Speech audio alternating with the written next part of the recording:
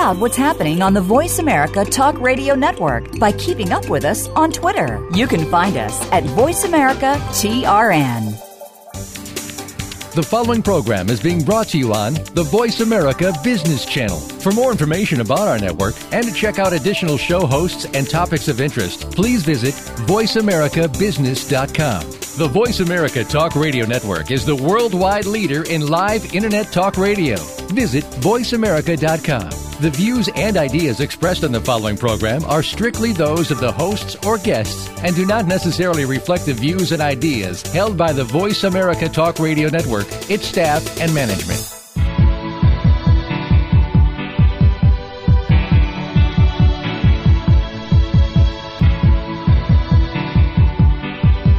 You are now about to take a journey with professional advisors Ken Smith and Ethan Broga on Empirical Investing Radio. For more information about Empirical Investing Radio, please call 800-923-4307. Fasten your seatbelts. You're going to need them. Just because the hosts have a sense of humor does not mean their advice won't change your life. Good afternoon and welcome to Empirical Investing Radio. I'm Ken Smith, Certified Financial Planner and CEO of Seattle-based Empirical Wealth Management. My co-host Ethan Broga joins me once again today. Good afternoon, Ethan. Hey, Ken. Good to see you. Good to be here. This show is designed to teach you prudent investment and financial strategies to help you preserve, grow, and enjoy your capital. Live a more fulfilled life by getting your finances under control. Help you make a lifetime of smart decisions. Is that what we're all about here, Ethan? I think that's well said. Great. Thanks for joining the show. If you want to give us a call, reach out to us at 1-800-923-4307. That's 1-800-923-4307. Or send us an email at contact@empiradio.com. That's contact@empiradio.com. And you may be wondering, why would I do that?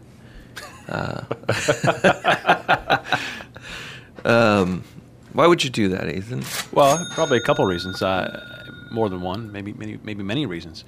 If you have a financial related question, we'd love to actually read it on the air and discuss it between the two of us and come up with a reasonable answer to a question that might be posed.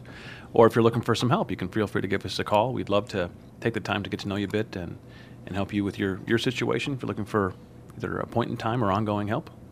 And obviously, as in the past, if you're an investment professional looking for to partner up with a well-established firm with a very good track record, we'd love to hear from you as well. That sounds great. Give us a call. Give us a shout. Sounds good.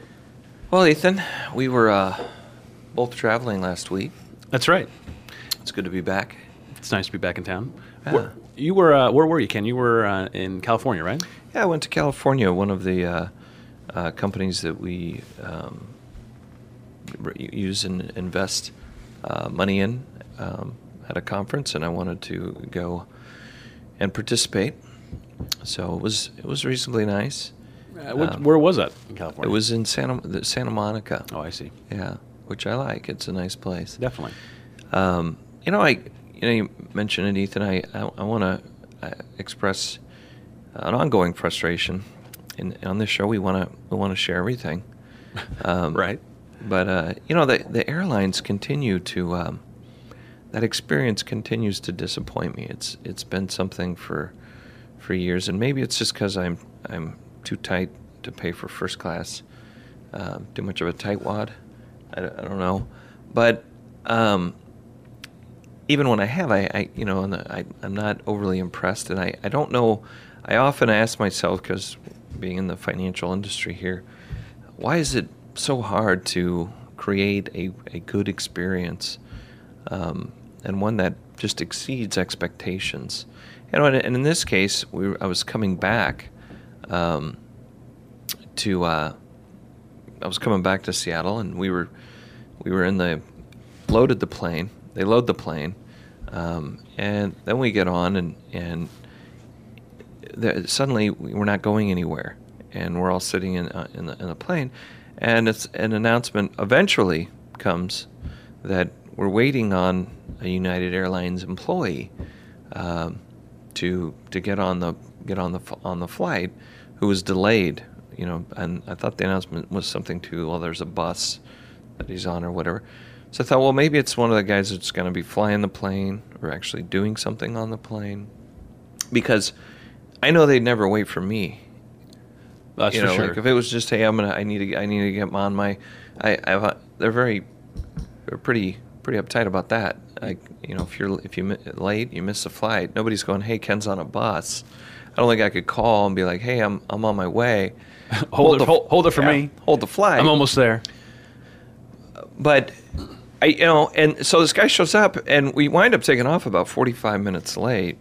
And I like how they keep you on the plane. I'm not really sure what the rules are about that, but when they do have these delays over my history, and I've flown quite a bit for work and things, and they keep you on. They try to keep you on the plane instead of go, hey, we're going to be 45 minutes late. If you want to get off, or whatever.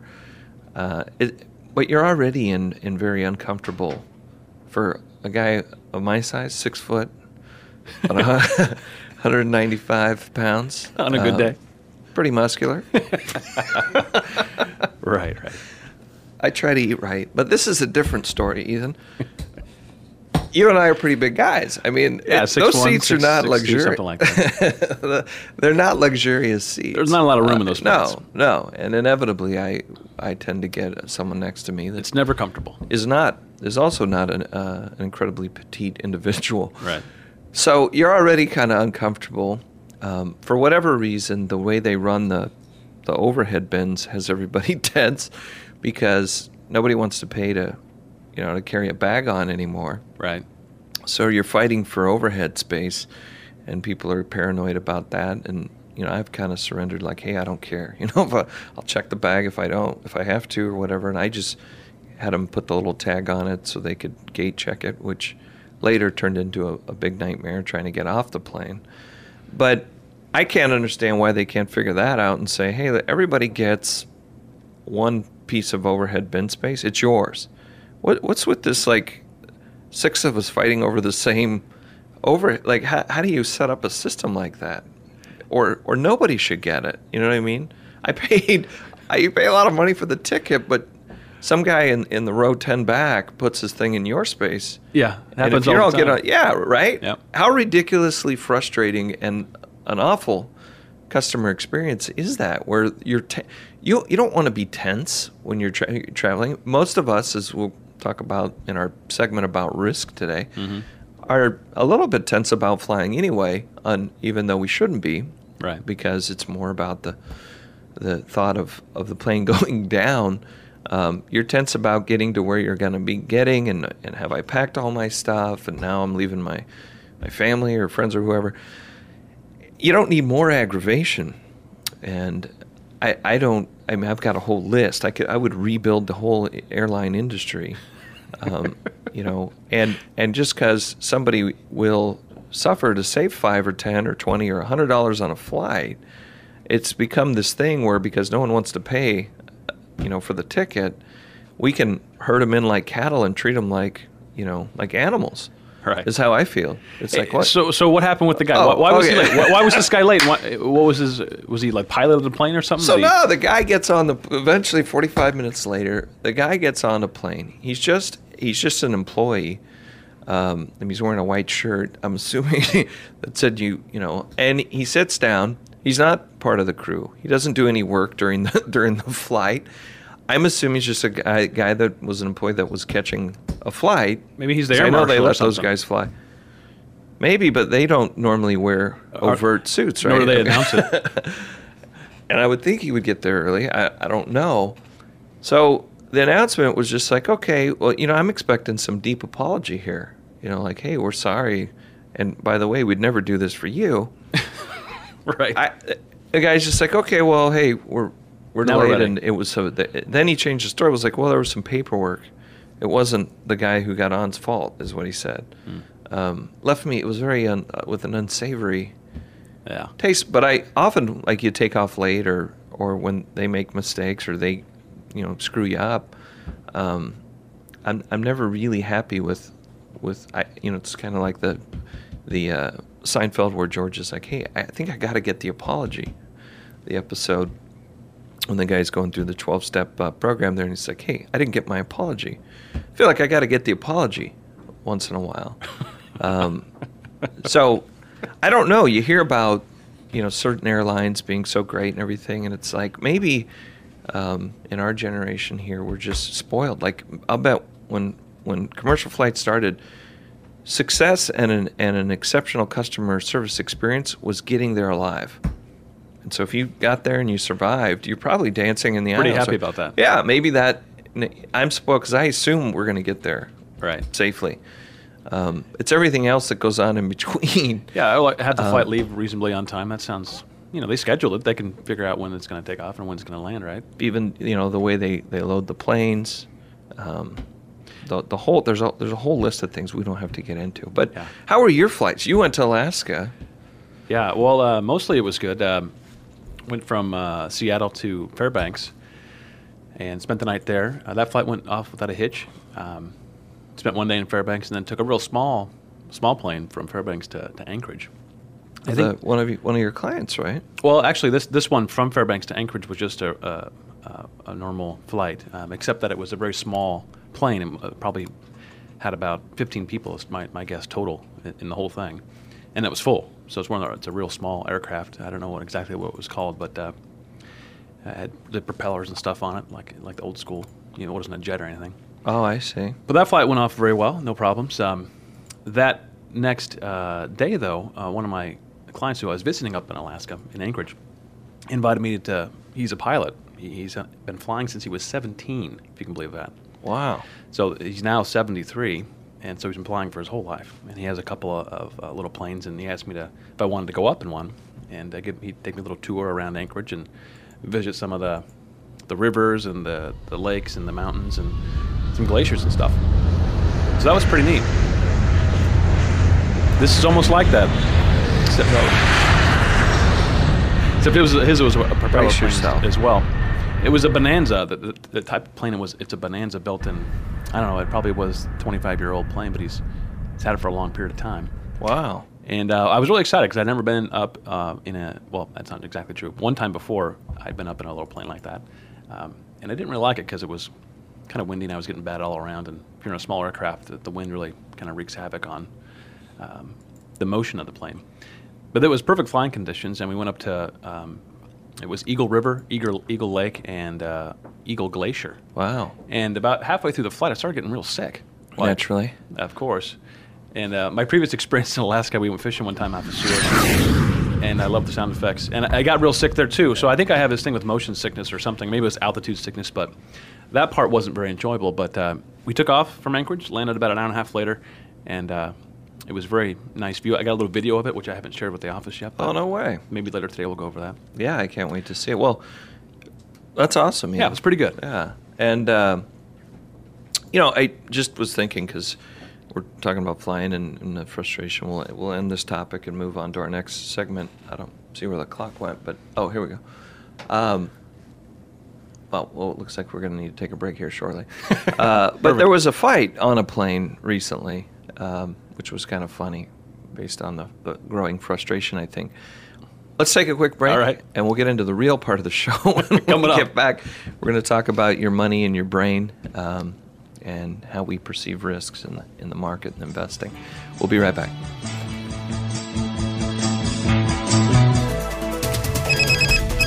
Up-to-date business and financial news. Call now and get the financial information you need. 866-472-5790. 866-472-5790. The experts are here.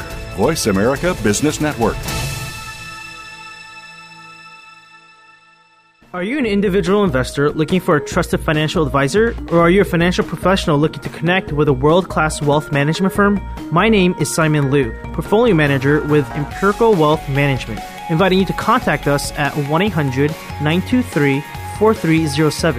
That's 1-800-923-4307. Or visit our website at empiricalfs.com. That's EMPIRICALFS.com. Our mission at Empirical is to provide clients with the most effective, unbiased investment and financial planning advice available. Empirical is changing the way investment advice is delivered by striving to put our clients' interests first. Call us now to get started with a no-cost, no-obligation discovery process. The number again is 1-800-923-4307, or you can begin this process on our website at empiricalfs.com. Income Property Investment Talk with Peter L. Mosca provides those of you eager to invest well in real estate with the knowledge, resources, and tools necessary to generate significant wealth. Our focus is to help you maximize your real estate investment dollars. Listen live to the brightest minds in investment real estate every Wednesday morning at 8 a.m. Pacific on the Voice America Business Channel. That's Income Property Investment Talk with Peter L. Mosca, where America learns to invest. We're always talking business.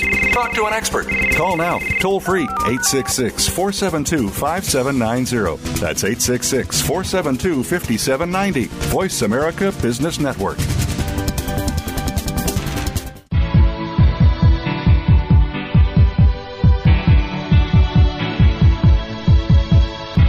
You are listening to Empirical Investing Radio with Ken Smith and co-host Ethan Broga. To call into the program with a question or comment, please dial 1-800-923-4307. That's 1-800-923-4307. You may also send an email to contact@empiradio.com. Now, back to Ken and Ethan. Okay, welcome back to Empirical Investing Radio. Again, if you want to contact us, 1-800-923-4307 or contact@empiradio.com. Please email us or call us with any financial-related question or issue that you are dealing with. We want to hear about it, and we want to talk about it on the air because likely if it's on your mind, other people have the same issue, and we'd love to help out. So I've given examples over the show, but maybe you're thinking about making a purchase, making an investment. Maybe it's stocks, bonds, real estate, insurance, anything. Ethan? Or if you want to log an airline complaint.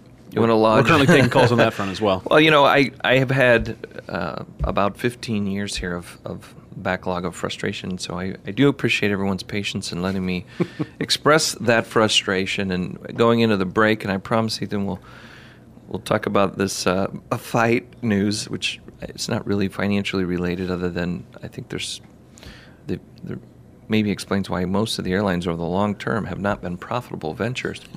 Could be. I don't know. But there was June 1st. It was June 1st, so it's not necessarily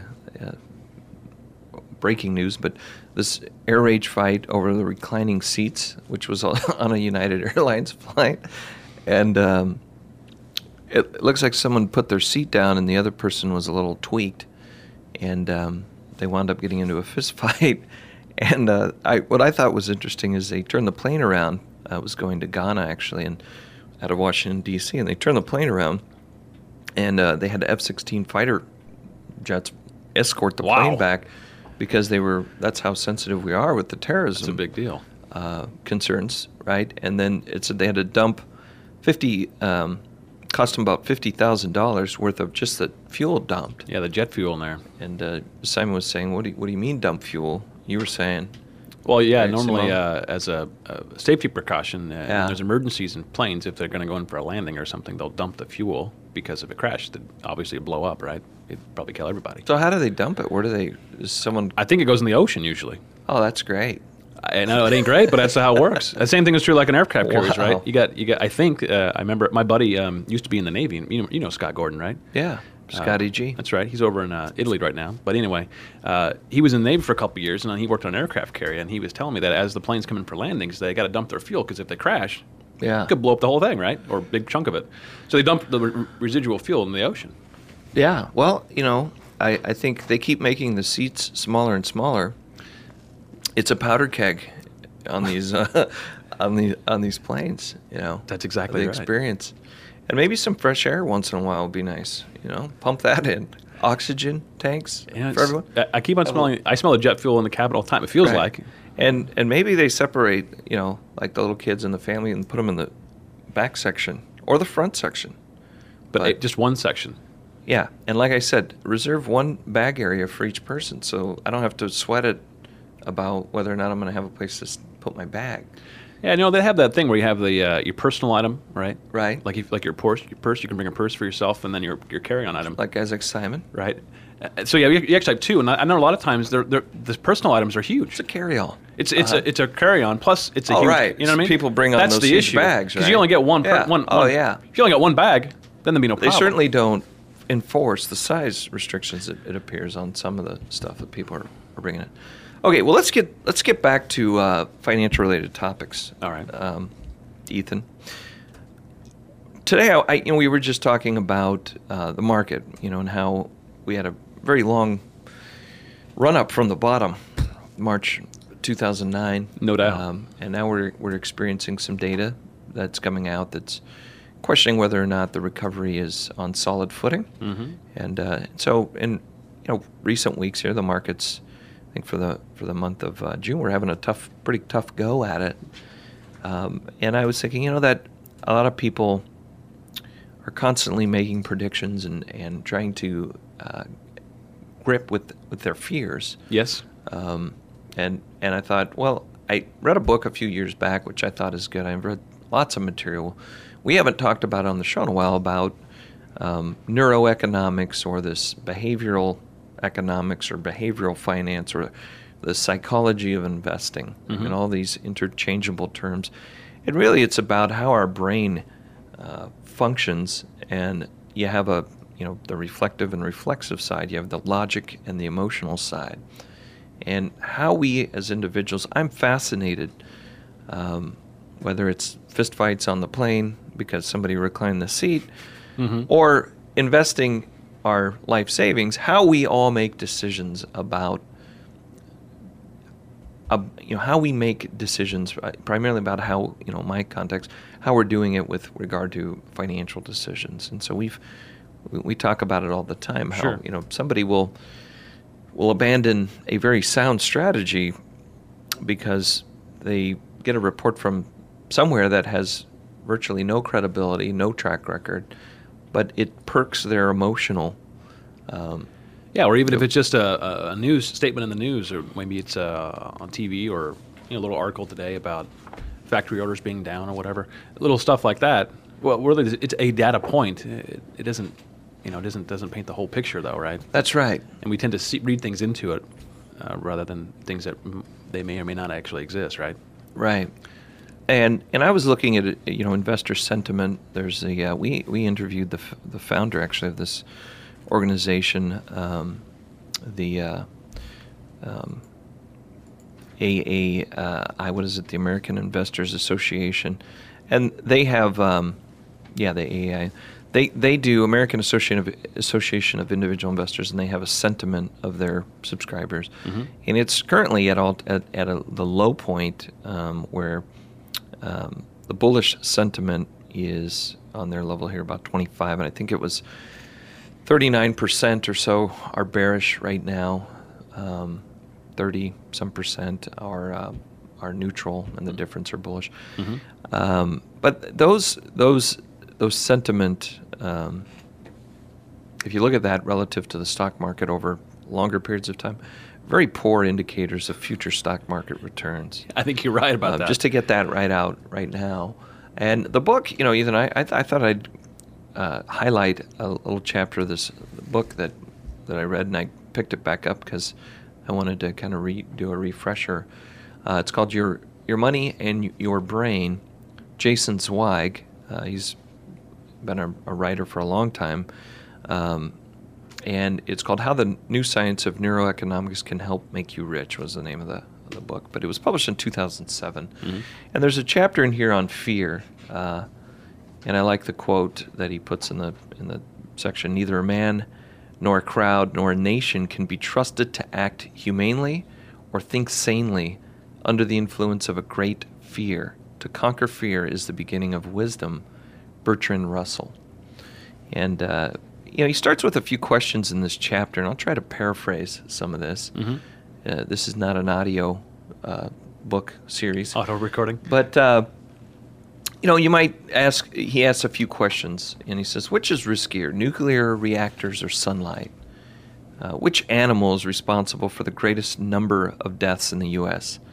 Is it the alligator, bear, deer, shark, snake? Field mouse? No, that's not there. Oh. Match the causes of death with the number of annual fatalities worldwide. And so he lists, war, suicide, or homicide, and then various numbers ranging from 300,000 to 800 and some thousand.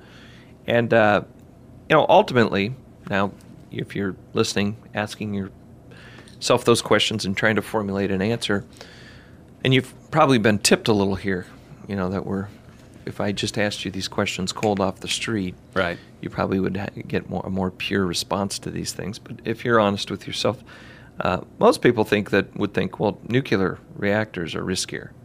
And we just had a situation in Japan. Right. But in terms of measured fatalities, the most dangerous accident was Chernobyl, 1986, and less than 100 people actually died directly from that accident. But the fear it generated, that it was estimated that thousands, tens of thousands of people would be killed by the radiation poisoning. And he goes on to talk about the fact that the real danger and the real consequence was the fear that accident drove. And what it did was, he mentions in here that 100,000 unnecessary abortions by expectant mothers who were just so afraid that their kids would have birth defects, that they had these abortions, which were not the general reasons for having it. It was specific to that accident.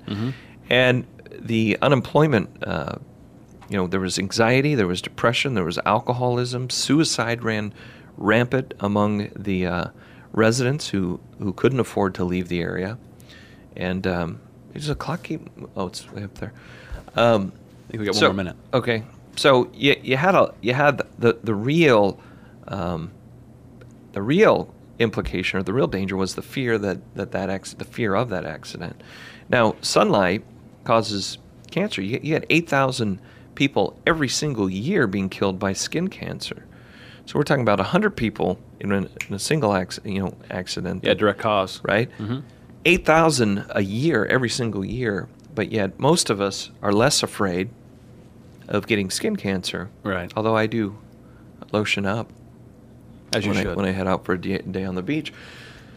But I was watching a show yesterday. They were talking about UV and UVB and UVA or whatever, and the new labeling that'll be coming on the sunblock, because I guess just the UV, the standard isn't actually stop the cancer-causing cells or whatever. Oh. But they were saying 40% of people still aren't using sunblock, which I think is pretty amazing. Wow. A testament to what we're talking about here.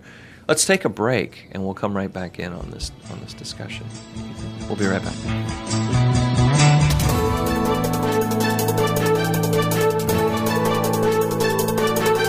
Whether the market's up or down, or if you're looking to improve your portfolio, our experts are ready to talk to you.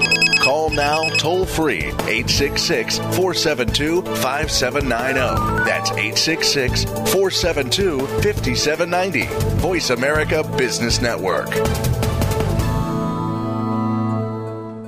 Are you an individual investor looking for a trusted financial advisor, or are you a financial professional looking to connect with a world-class wealth management firm? My name is Simon Liu, portfolio manager with Empirical Wealth Management, inviting you to contact us at 1-800-923-4307.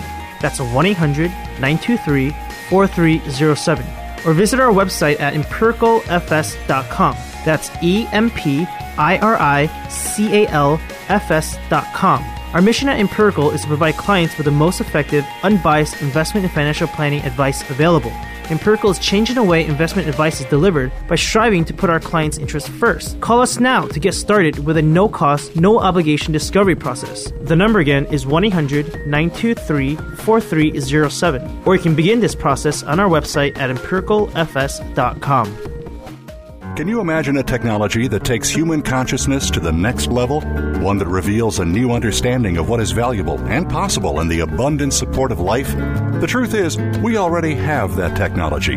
We simply need to awaken to it and become the value it creates. For more about this, please tune in to Awakening Value, Shamanic Technologies of Consciousness and Success with host Marty Spiegelman. Awakening Value is live every Thursday at noon Pacific Time, 3 p.m. Eastern on the Voice America Business Channel. Stocks, bonds, investment opportunities, financial news, and talk. We can help. Call us now toll-free, 866-472-5790, 866-472-5790. Voice America Business Network.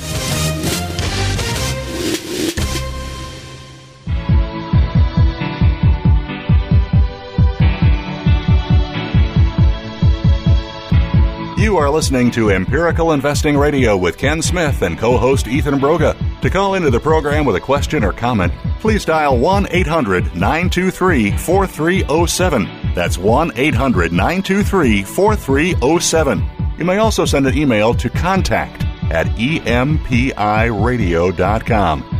Now, back to Ken and Ethan.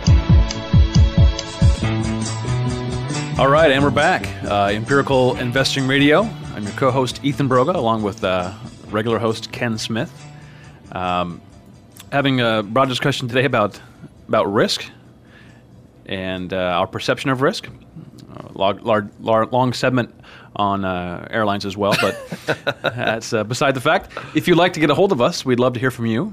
As usual, you can reach us at 800-923-4307 or send an email to contact@empiradio.com. So, Ken, before the break, we were reading a little clip from the book from Jason Zweig, and we had some things relative to, the Chernobyl accident, as an example. We're talking about fear, and what I want to spend the rest of the time, if you'll indulge me here. Hey, it's your show, buddy. Hey, it's your show too. All right, we're a team here. We work together. But what I want to get around to is to I'm going to give you the kind of the point of this is to illustrate how most of us do not make decisions that are grounded in any kind of reality. That we're making decisions a lot of times based on fears of risks that have very low probabilities, and in other cases low consequences. Where when we should be, while we're avoiding dealing with real risks that have real consequences, and I'm focusing on this chapter. And I recommend you read the whole book. Mm-hmm. I think that every person who is willing to commit some time to making sure that they're making the best possible decisions with their finances might want to take a look at, hey, do I understand how I'm making and framing decisions?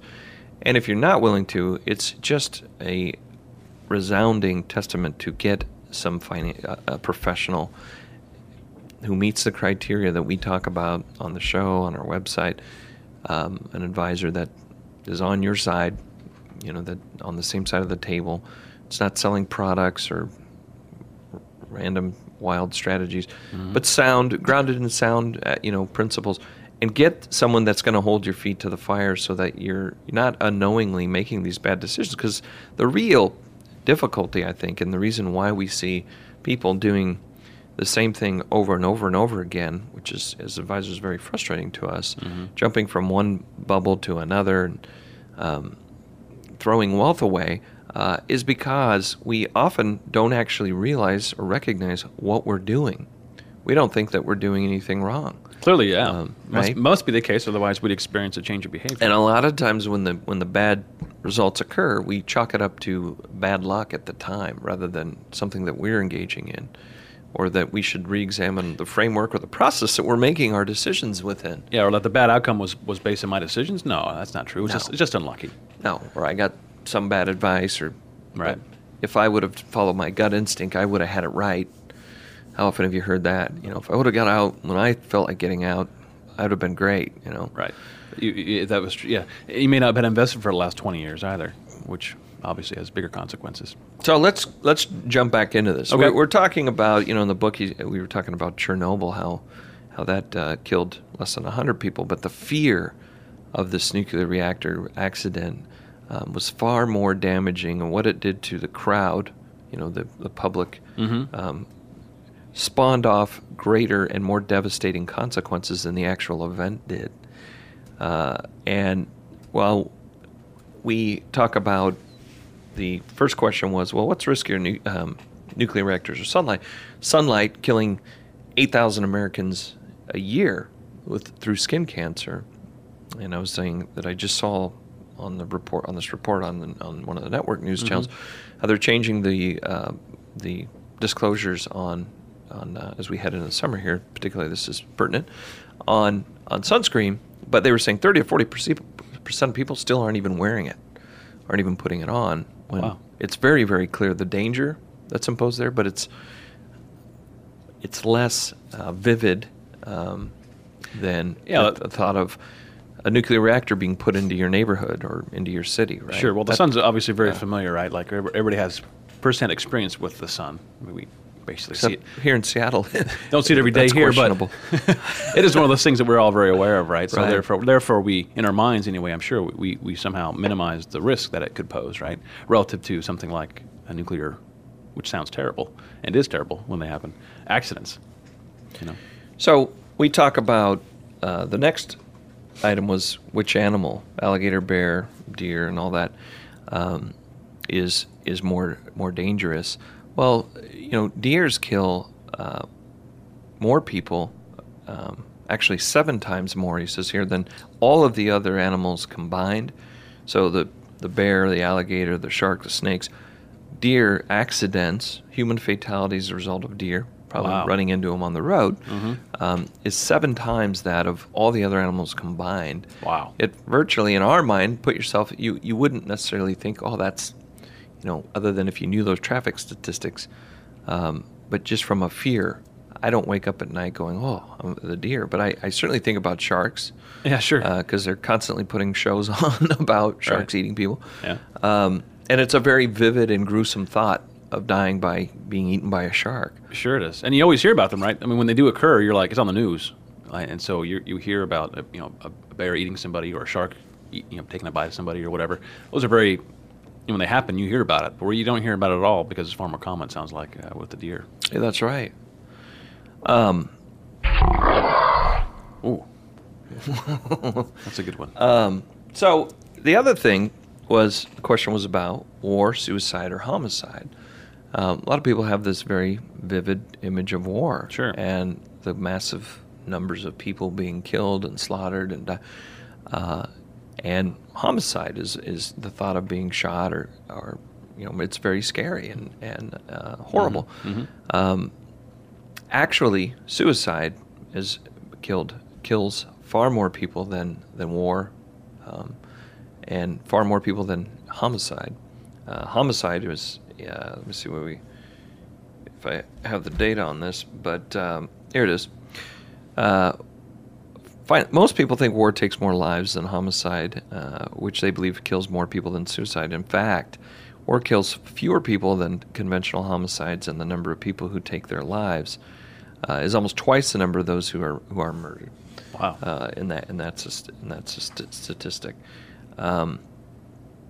And we talk about we were talking about airlines along that line. Far more people are afraid of dying in an airplane crash, and not only just afraid, but they're fearful. Most of us are very comfortable driving, hopping into the car. Sure. And he illustrates many people have no problem taking a few drinks. Right. Then hopping in the car and using their cell phone and smoking a cigarette in the other hand. Yet the odds of dying in a plane crash are 6 million to 1. Much, much less than, there's 24 people that died in 2003 on a commercial aircraft, 42,000 killed in car accidents. And when we had the terrorist attack, when September 11th happened, floods of people were fearful of flying, and so driving increased, which caused about an additional, they estimate about 1,000 deaths. Oh, is that right? Yeah, Wow. by being on the roadway, 1,500 extra deaths in car crashes. I did not know that. And So if we kind of come forward here, and again, I'd read the book. I'm trying to give you the paraphrase here. The psychologist, there's Nobel Prize winner Dan Kahneman, and he talks about another psychologist, Paul Slovic from the University of Oregon, and Paul talks about the fact that our intuitive sense of risk is driven up or down by dread and knowability. And so these two factors, he explains, infuse risk with feelings. And what that means is like dread is how vivid or controllable or potentially catastrophic a risk seems to be. People consider handguns a bigger risk than smoking because we can choose not to smoke. The hazards of smoking seem to be under our control. There's not much you can do to prevent someone from pulling out a gun and shooting you, right? So oddly enough, that gives us the feeling that handguns are a greater risk, even though smoking clearly kills far more people. Right. And knowability of a risk. This depends on how immediate, specific, or certain the consequences appear. So if it's fast and finite dangers like fireworks, skydiving, train crashes, they feel more knowable and less worrisome than vague, open-ended risks like genetically modified foods or global warming. Americans rate tornadoes as a much more frequent killer than asthma, even though asthma kills more people than tornadoes. Wow. So the more knowable and the less vague the risk is, then the more real that risk is, and the more we are fearful of it, and the more we think that it occurs. So in this book, at the time it was written, the sentiment, let's kind of draw this into the investor world. The sentiment was that 50% of people thought the market could go down a third in any one year. It wasn't a prediction about that any specific year, but on average, people think that. Well, in actuality, it's about 2% of the time. The fact that risk is very out there, particularly when we've gone through two pretty tough market downturns in the last 11 years, then you'd have to go back to the Depression. It seems very real, very knowable, very easy to go, hey, I could get wiped out here. Where something like inflation, which is actually far more dangerous to an investor's portfolio, gets downplayed or virtually ignored. Ignored, right, exactly. We've got to take a break, unfortunately, right at the crescendo of our talk here. We'll come back in. We'll try to regenerate this electricity that Ethan's exuding right next to me. We'll be right back. All right.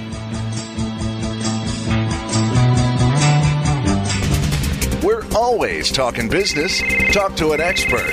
Call now toll free 866-472-5790. That's 866-472-5790. Voice America Business Network.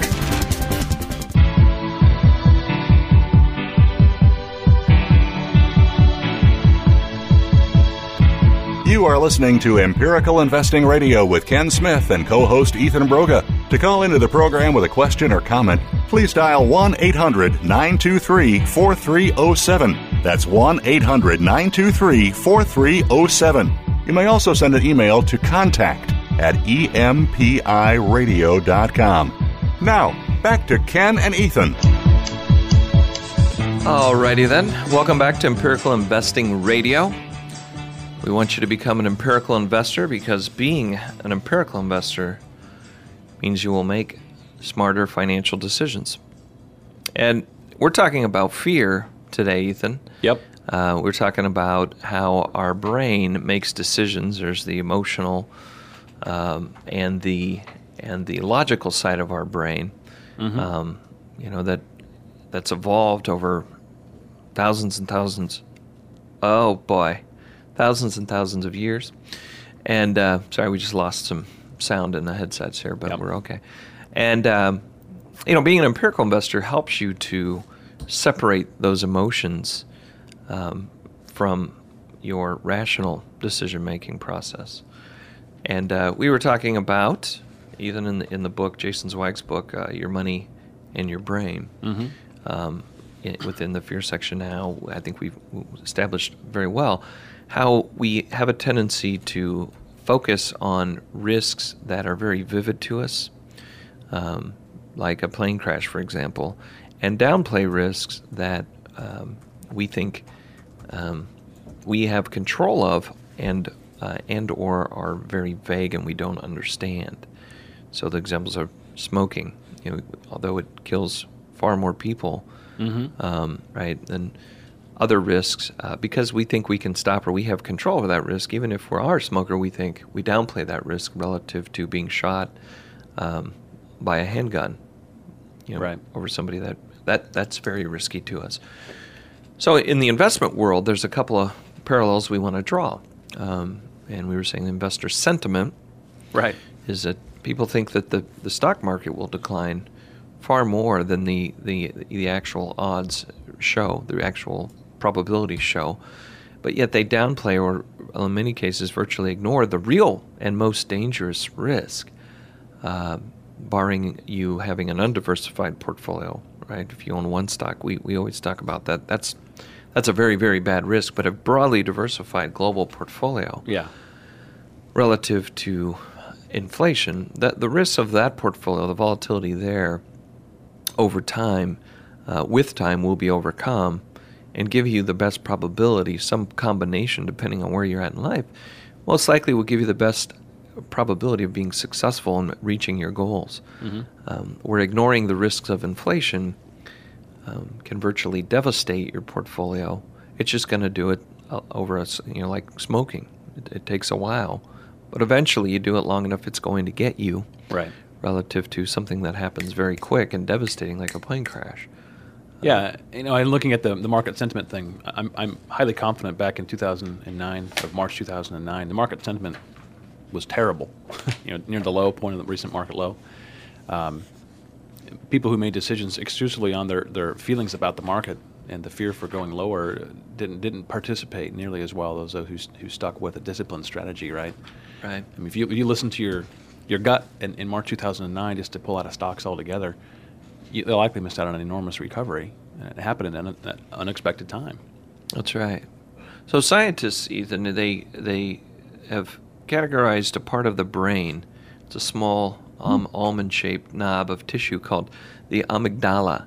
And in this, it's where when we confront risk, it's the part of the brain in the reflexive side, which is that emotional side of the brain, that acts as an alarm system. So, it's very hot, fast emotions like fear and anger that shoot through the brain to the reflective side that gives us warnings.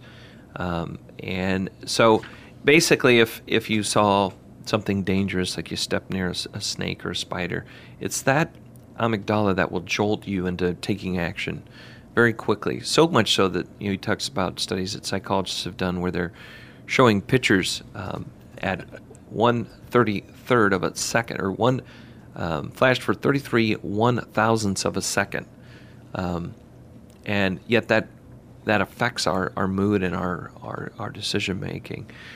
And when we convert that into what goes on in the financial world, because that's helped us evolve over years and survive, being very quick to react to potential dangers, and the effect of seeing things. And he describes, when the market's down and you turn on CNBC or you pop open your news on your browser, and they tend to show you these very vivid images of there's noises, there's chaos on the exchange. You hear the background noise. You see people's faces. The pictures they show in the newspaper or on these are somebody that's upset on a day that the market goes down, and the faster that occurs. If the market's down significantly, like in October of 1987, we had a 23% drop in one day, the more that amygdala gets triggered. And where it can be dangerous is it can cause us to take actions based on that reflexive reaction.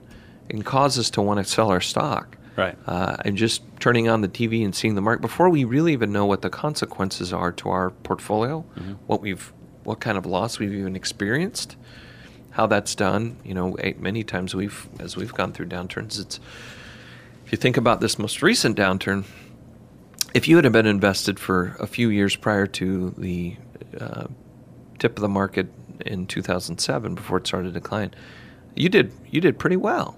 We're running numbers from the peak to the very bottom and saying, well, where are we now? Well, geez, and some of these portfolios were fully recovered and then some, right? Yeah, the vast majority. But if you had just been invested for a few years prior to that, the 2003 through 2007 were a phenomenal time for our globally diversified targeted premium portfolios that we build for our clients. Mm-hmm. Phenomenal stuff. 19% a year, I think, on our average equity portfolio. Even going through the downturn, you've done quite well.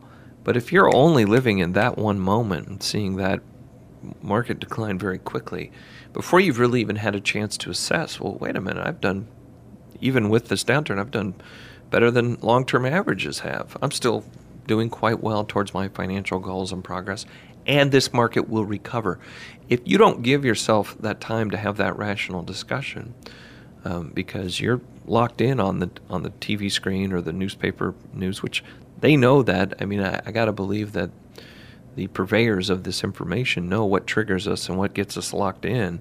I'm confident of that. They do everything possible. Yeah. We're going to have some skits on the show to try to draw out, have some ideas. All right. How ridiculous some of this stuff is.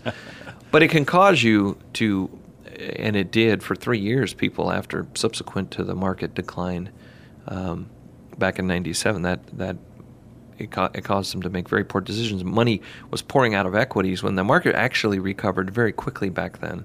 Yep. Then went on to, have one of the greatest bull markets in history. Yeah, you mean 87, right? Right. Yeah. From 87 going forward. And if you had been shaken out of the market because of that very traumatic emotional, Yep. if you let yourself be drawn in and guided by that emotional side, a very, very, very poor subsequent outcome for you. And so you have to understand that, that there are components in our brains that in certain situations are very good. Yeah. Right? Well, in other situations, particularly in that of financial decision-making setting, they're very dangerous.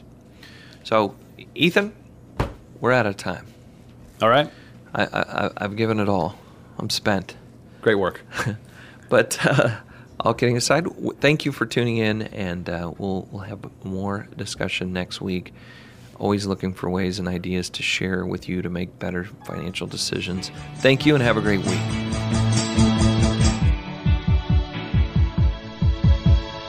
We hope you've enjoyed Empirical Investing Radio with Ken Smith and Ethan Broga. Please join us again next Thursday afternoon at 5 p.m. Eastern Time and 2 p.m. Pacific Time on the Voice America Business Channel. And for more information about Empirical Investing Radio, please call 800-923-4307. We'll see you next week.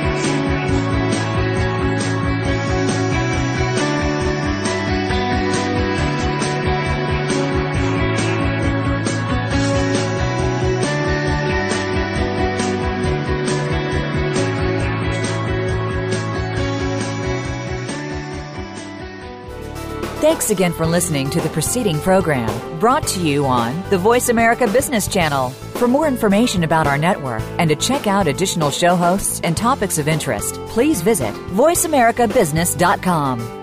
The Voice America Talk Radio Network is the worldwide leader in live Internet talk radio. Visit voiceamerica.com. The views and ideas expressed on the preceding program are strictly those of the host or guests and do not necessarily reflect the views and ideas held by the Voice America Talk Radio Network, its staff, and management.